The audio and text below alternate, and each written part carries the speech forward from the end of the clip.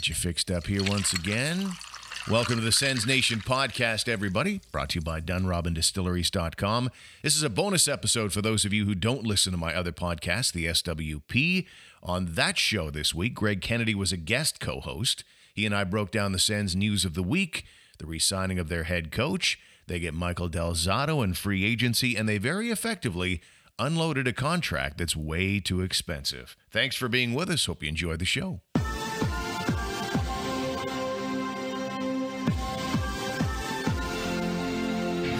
Now, podcasting to Ottawa Senator fans around the world. It's the Sens Nation Podcast. Yeah, it is. Welcome to the show, everybody. Boy, free agency was crazy this week. It definitely lived up to the free agent frenzy nickname, didn't it, Greg? Oh, it was beautiful. We were just talking before we turned on the tape recorder there, Steve. Or I probably shouldn't say tape recorder. I just aged myself, didn't I? Anyway, but I watched the whole thing on TSN. I watch sports pretty much all the time, but rarely do I watch it live. I watch everything via PVR. So I turned on the TSN feed around an hour into it, and then I can go through all the commercials. And by the time it caught up that I was live, I switched over because I was recording the Rogers feed too. I can't get enough of it. I loved every minute of it. It was a great day. Well, and the Sens were active. They, they got their coach re-signed. They made a big deal. They signed a defenseman, and a few ex-Senators are on the move. So it had everything for Sens fans. Let me ask you a big picture, though. Because I want to make sure I'm hitting the biggest story in your mind. Like when you watched these many hours of the NHL free agent frenzy, what grabbed you the most? What's your big takeaway? My God, the goalies moved around a lot. Could you imagine what the flow chart must look like if you wanted to drop all the goalies moving all around the NHL? Mm-hmm. I was surprised that biggest surprise was that nothing happened with Eichel. I was surprised by Philip Grubauer, and honestly have no idea what that man is thinking. A little surprised by Seattle signing Grubauer why did they bother to take Vanacek, the goalie that they took? Why they take him as a second goalie, I don't understand. And Joey Daccord sure gets bumped down the old depth chart. Yeah, Joey's now, I assume they're going to work on a trade. I was pleased, I guess, with Ottawa. A little disappointed with the number of defensemen that I kept seeing getting signed elsewhere that I had on my list as potential targets. Really, the Mike Hoffman signing really threw me for a loop. I don't understand that one. But hang on. I was looking for a highlight. You've given me about half a dozen different things.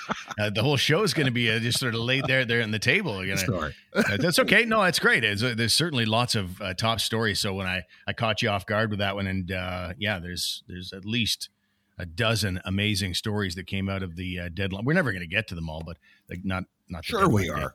Yeah, we might get to it all. It's possible, but I'm sure. I mean, I'm looking at the list right now, and it just seems to be countless numbers. And when you compare it to last year, we were talking about this a bit off the air.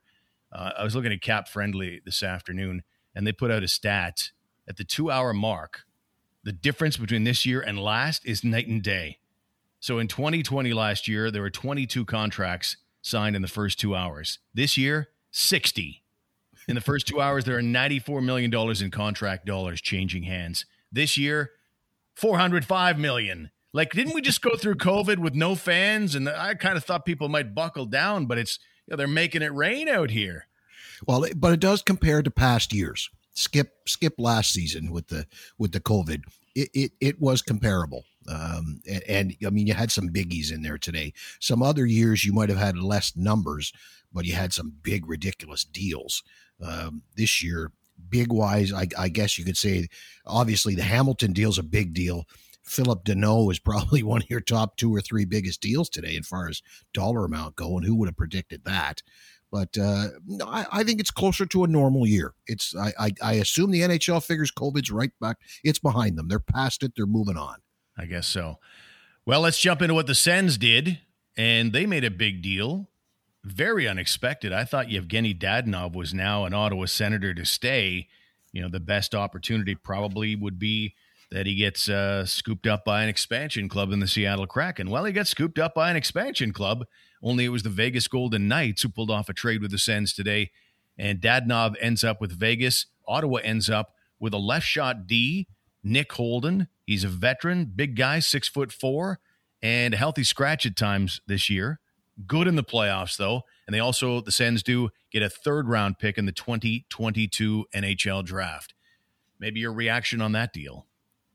Well, my first reaction was, holy smokes, they got rid of Big Daddy's contract. I mean, this is a guy who came in here, and we all lauded it. We thought it was a great deal, a good hockey player. He's going to score some goals, going to help the power play, yada, yada, yada. And at $5 million, 3 years seemed reasonable.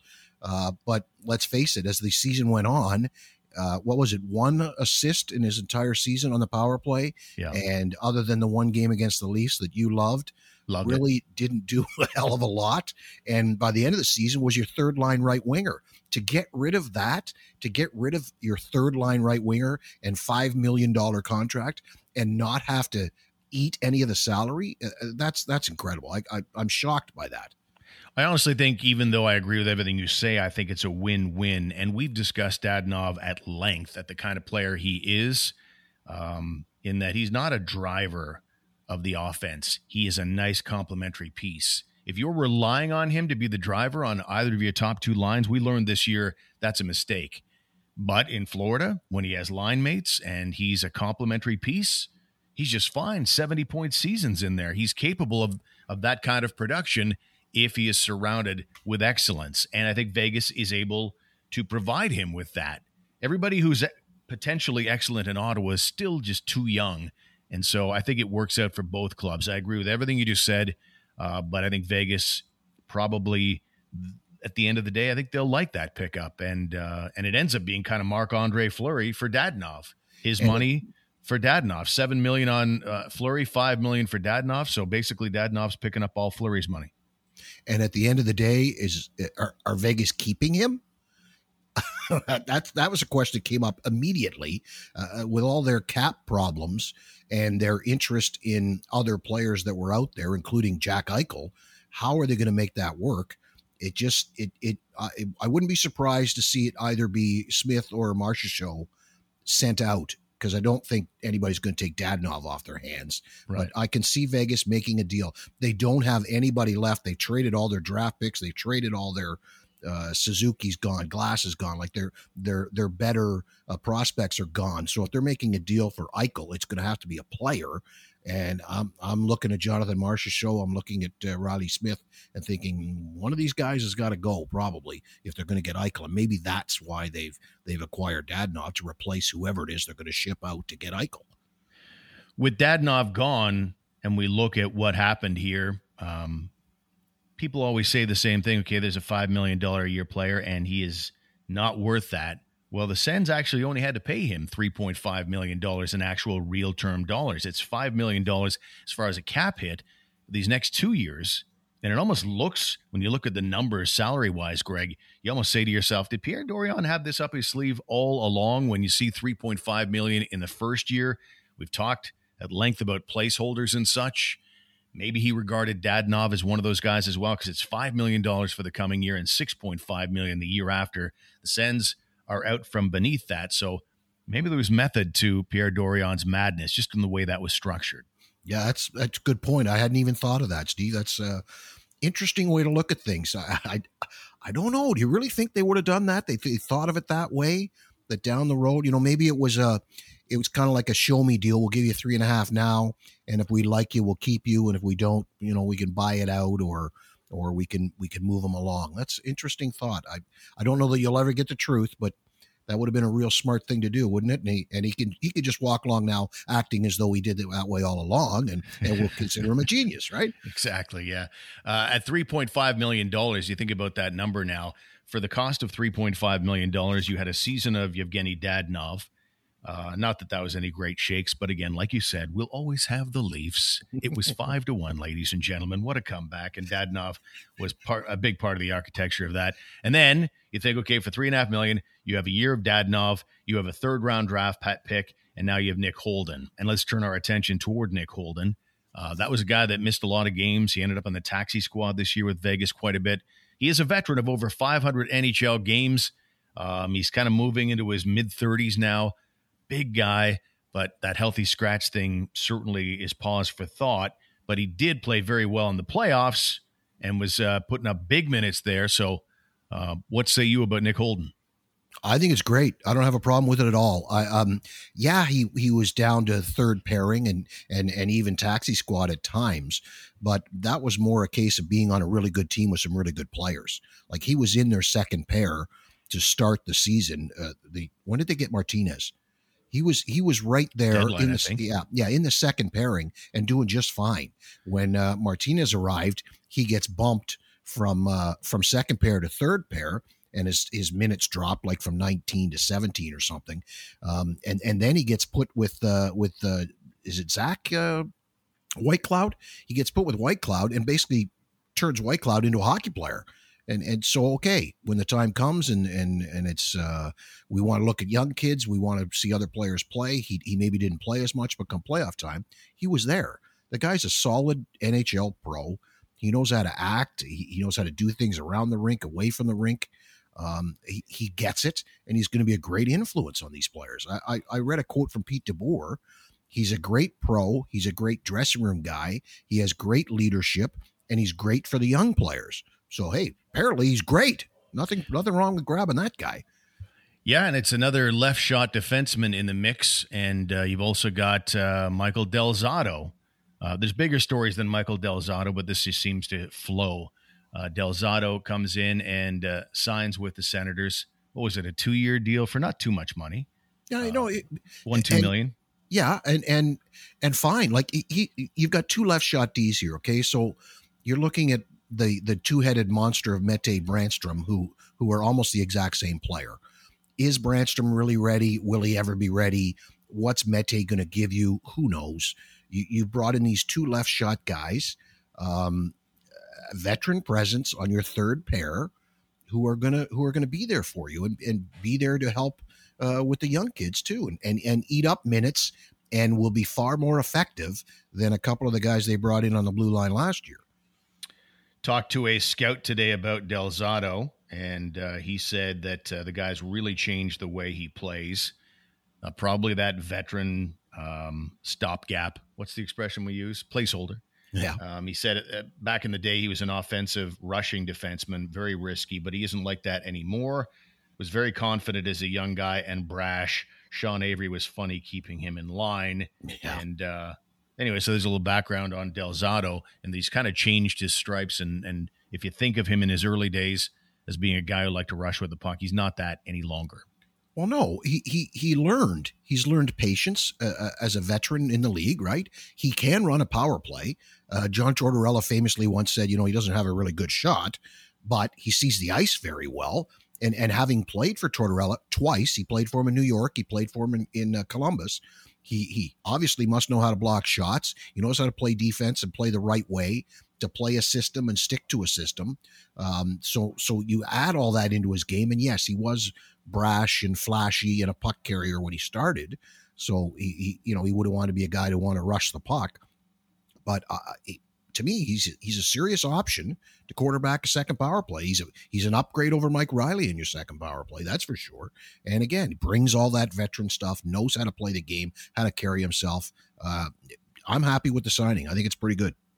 Mike Riley, by the way, re-signed, I think, in Boston. It was 3 years, $9 million. I was like, okay, fill your boots.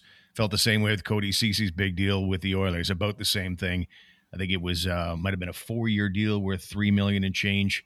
I just, wow, the money that was going out the door today. But one last thought on the defenseman. Yeah. Once the Sens sign Victor Mete, they're going to have 7 defensemen on one-way deals.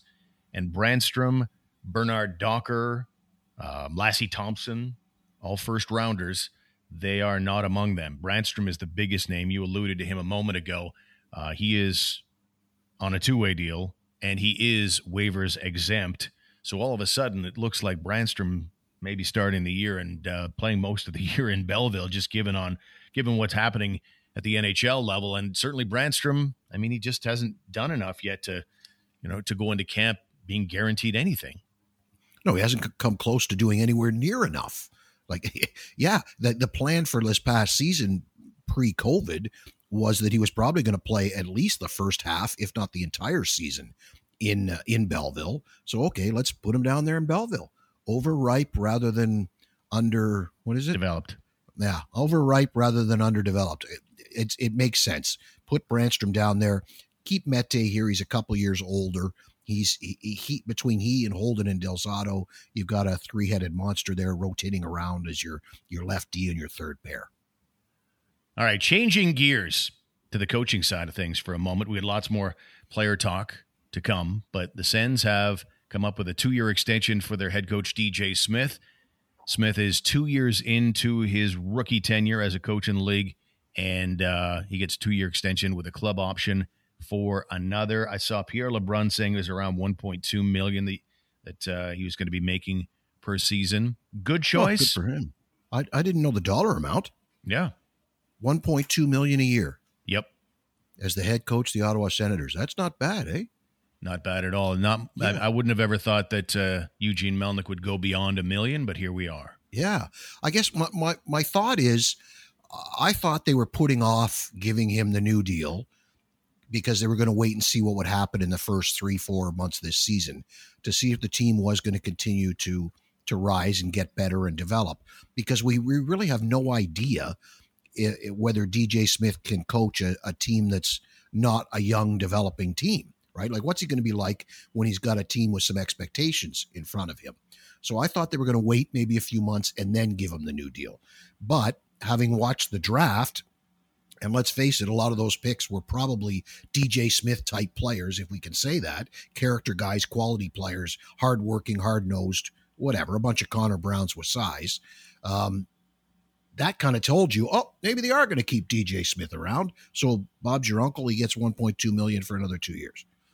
Yeah, I mean, the MO of this organization always seems to be, let's wait and see. And they had the opportunity to do that because, let's be honest, he won 48 games out of 127 so far.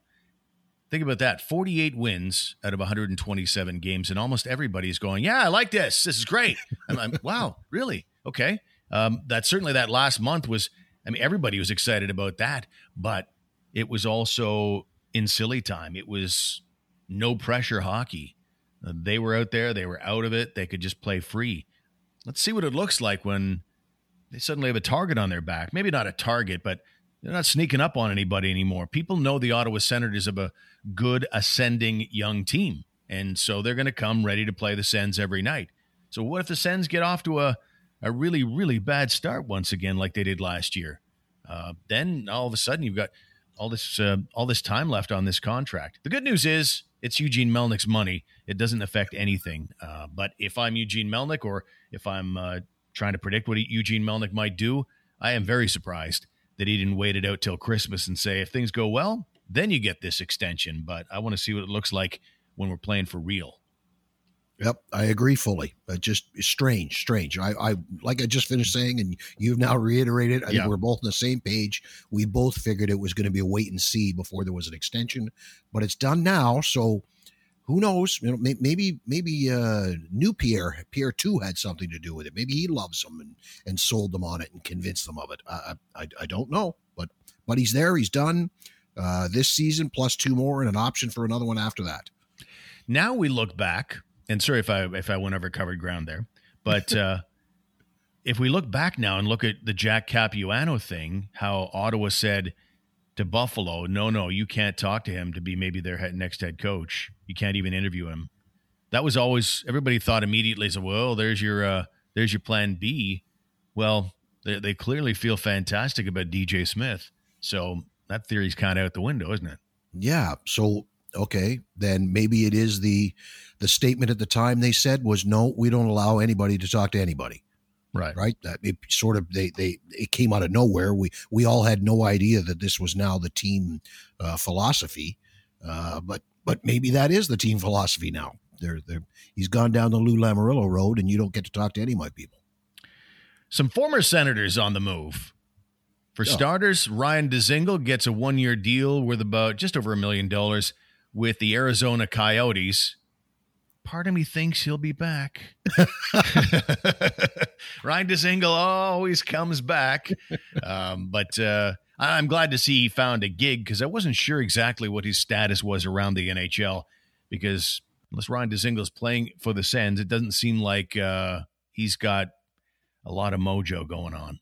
Yeah, good for him, right? Like it's sort of the same thing as Dadonov, except a little cheaper. He's a guy who moved down the lineup and found himself replaced. Everything he brings is what Alex Formenton brings, and Alex Formenton is cheaper and younger. So off he goes again. And we've joked about this before. Every time they trade him away or get him back, they get better. Every deal has the take for Ottawa has been better every time. So who knows what happens next time they acquire him? I'm thinking probably by the trade deadline they'll bring him back. But can you remember? It wasn't all that long ago when the talk was just sign him, give him the 5x5 that he wants. Remember that back in the Duchesne, Stone, and Dzingel days when it's who's going to re-sign, who's not going to re-sign? Give Dzingel 5x5. Thank God that didn't happen. Wow, I do not remember it being that big a number, but I do remember the excitement level about Ryan Dzingel because, when he got traded just before he became a UFA, ended up going to Columbus initially. They didn't keep him around very long. He ended up with the Canes after that. But, people were pretty excited, and he was hovering around 25 goals. And, yeah, we were hearing big numbers, though I didn't hear 5, I don't think. And if I did hear it, maybe it was 5x4? Maybe. Yeah. All I know it was everybody was excited about him. And had you signed him to a 5-year contract, really for anything north of $3 million, God, you'd be regretting it big time right now. Yeah. Yeah. And you got Anthony Duclair, right? And 2 second-round picks. You did all right. Yep. Ended up being pretty good. Right. Let's talk about what Montreal picking up ex-Senators left and right. They got Mike Hoffman for one. He got a 3-year deal worth $13.5 million. And then you also got Chris Weidman re-entering the NHL fray. I was glad to see that, to be honest, because I always thought that Uber thing, as we talked about in a recent episode, was dumb. And he really shouldn't have, really had to deal with as much as he did, though I don't think his career was destroyed by Uber. Certainly that expedited his exit from Ottawa. Anyway, he gets a 1-year deal with $750,000 after being the KHL's Defenseman of the Year. And he's a good guy. I'm glad to see him back in the league. But on top of that, David Savard also signs on with the Montreal Canadiens after winning a Stanley Cup this year. What do you think what the Habs did? Well, I was disappointed in Savard because I thought that might be a target for the Senators. It probably was a target. I thought there was a good fit there. He apparently trains with and is good buddies with Thomas Chabot. So it would have been nice to see him come in here and basically take over the partner role with Chabot. So that was disappointing. As to Hoffman and Weidman, it's almost as though the two of them combined can maybe sort of kind of help you replace Shea Weber. Actually, the three of them combined, you add Savard to it. Savard's going to bring the toughness and the physicality and the net front presence of Weber. Weidman's going to bring a little bit of the power play quarterbacking of a Weber, and Hoffman's going to bring you the one-timer on the power play of a Weber. So they basically found three guys for less money, probably combined. The three of them are going to replace Shea Weber. I forgot one of the ex-Senators that also Montreal signed. That is, if you listen carefully, you can hear Cedric Paquette's music walking into the Bell Center. Cedric Paquette signs on with the Montreal Canadiens too. He gets a $950,000 deal, a 1-year gig, and so the Sens good for you. Are all over the Habs right now. Okay, but here's a Hab thought for you, Stevie. All right, who's going to play center now? Like maybe the Habs need a third line center now. If you think Suzuki and KK can jump up and be 1 and 2, who's going to be their third line center? They've lost Danault. Do you think maybe they're looking for a third line center who's a good, solid pro who can play both ends of the ice, kill penalties, win faceoffs, and makes like a little under $4 million? Sounds like Chris Tierney. Yeah, that's the guy. Maybe there's a deal to be had there. Are you a believer in the try as best you can to not trade within your division? Is that just old school? Well, yeah, that's the only thing working against us here. Well, that and the fact that there's probably about 4,200 guys who are quicker and might be cheaper available than a Chris Tierney. Right. But you never know. You never know. Maybe there's a fit there. I don't know. I honestly think that trading in your own division only applies to stars. I don't think any Senator or any Sens fan is going to be going, oh, no, we got to play Chris Tierney tonight. He's going to get us. I don't think so. Well, I got another question for you. I was listening to, it was Mike Johnston on the TSN broadcast. You've got Toffoli and Caulfield. Mm-hmm. You've got Drouin and Gallagher. And you've got Armia and Anderson. Those are your first, second, and third line wingers with the Montreal Canadiens. Right. Where's Mike Hoffman fit in? Power play specialist, I guess. Yeah. Like, okay, Mikey, Hoff, you're at the end of the bench and we'll call you for the PP in the shootout, pal. But you're paying him, what was it? It's over $3 million. It's 4, isn't it? You're paying him like $4 million. Somebody's got to go in Montreal. It's 4.5. I was 2.5, 3.5? 4.5. 4.5. Holy smokes. Somebody's got to go in Montreal. Is that going to be a Drouin? Maybe. Yeah. Depending on what his issue was, if Drouin was away from the team for something where you have great sympathy for, then he'd be welcomed with open arms. But if he's heading back to the team where everybody's raising an eyebrow and going, yeah, then there might be a different spin on things. So right. It's hard to know. Was the official word personal reasons, or was it the official word mental health reasons? I don't remember, to be honest. I think it was something very nondescript. If you thought Bobby Ryan leaving the Ottawa Senators was nondescript, we learned later that it was an issue with alcohol. But no, it was nondescript for Jonathan Drouin at the time. He parted company with the team, and now that he's back with the team, I still haven't heard anything more specific than that. I was talking to Eric Macramala, and he said that he knows exactly what the issue was, but he wouldn't give me anything on it. Sworn to secrecy, I guess. But so it's out there, and I'm sure everybody in that organization knows. And so it's hard for us to speculate here on a podcast. Well, but back to the original point of Hoffman there and where is he going to play, it makes you look at some of these things, and the other bigger case that I'll get to in a second, but it makes you look at some of these situations, think, what was your long-term plan? Yeah. You signed Joel Armia, re-signed him yesterday, and now you signed, giving you essentially your top 6 wingers all back again. And then today you signed Mike Hoffman. So what's your long-term plan?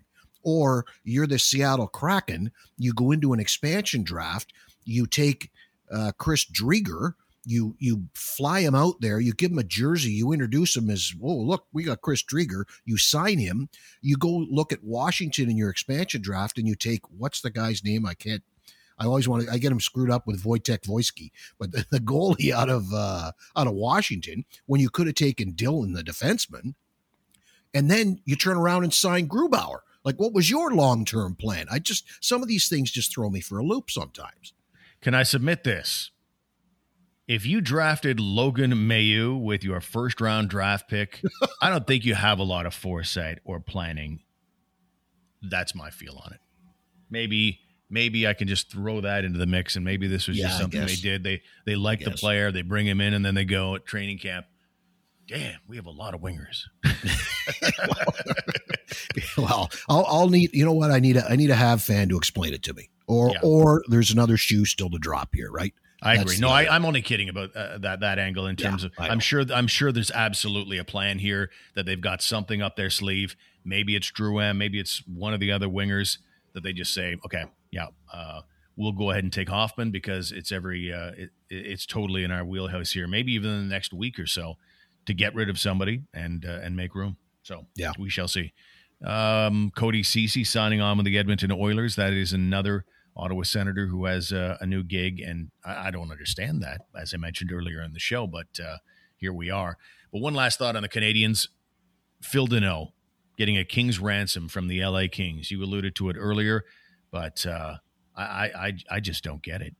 I mean, the guy, whether you talk regular season or playoffs, the guy just doesn't have the point production to warrant the deal that he signed to, like 5 years, Was it 5 years or 6 years? And he was one of the two at $5.5 million per year to play for the LA Kings.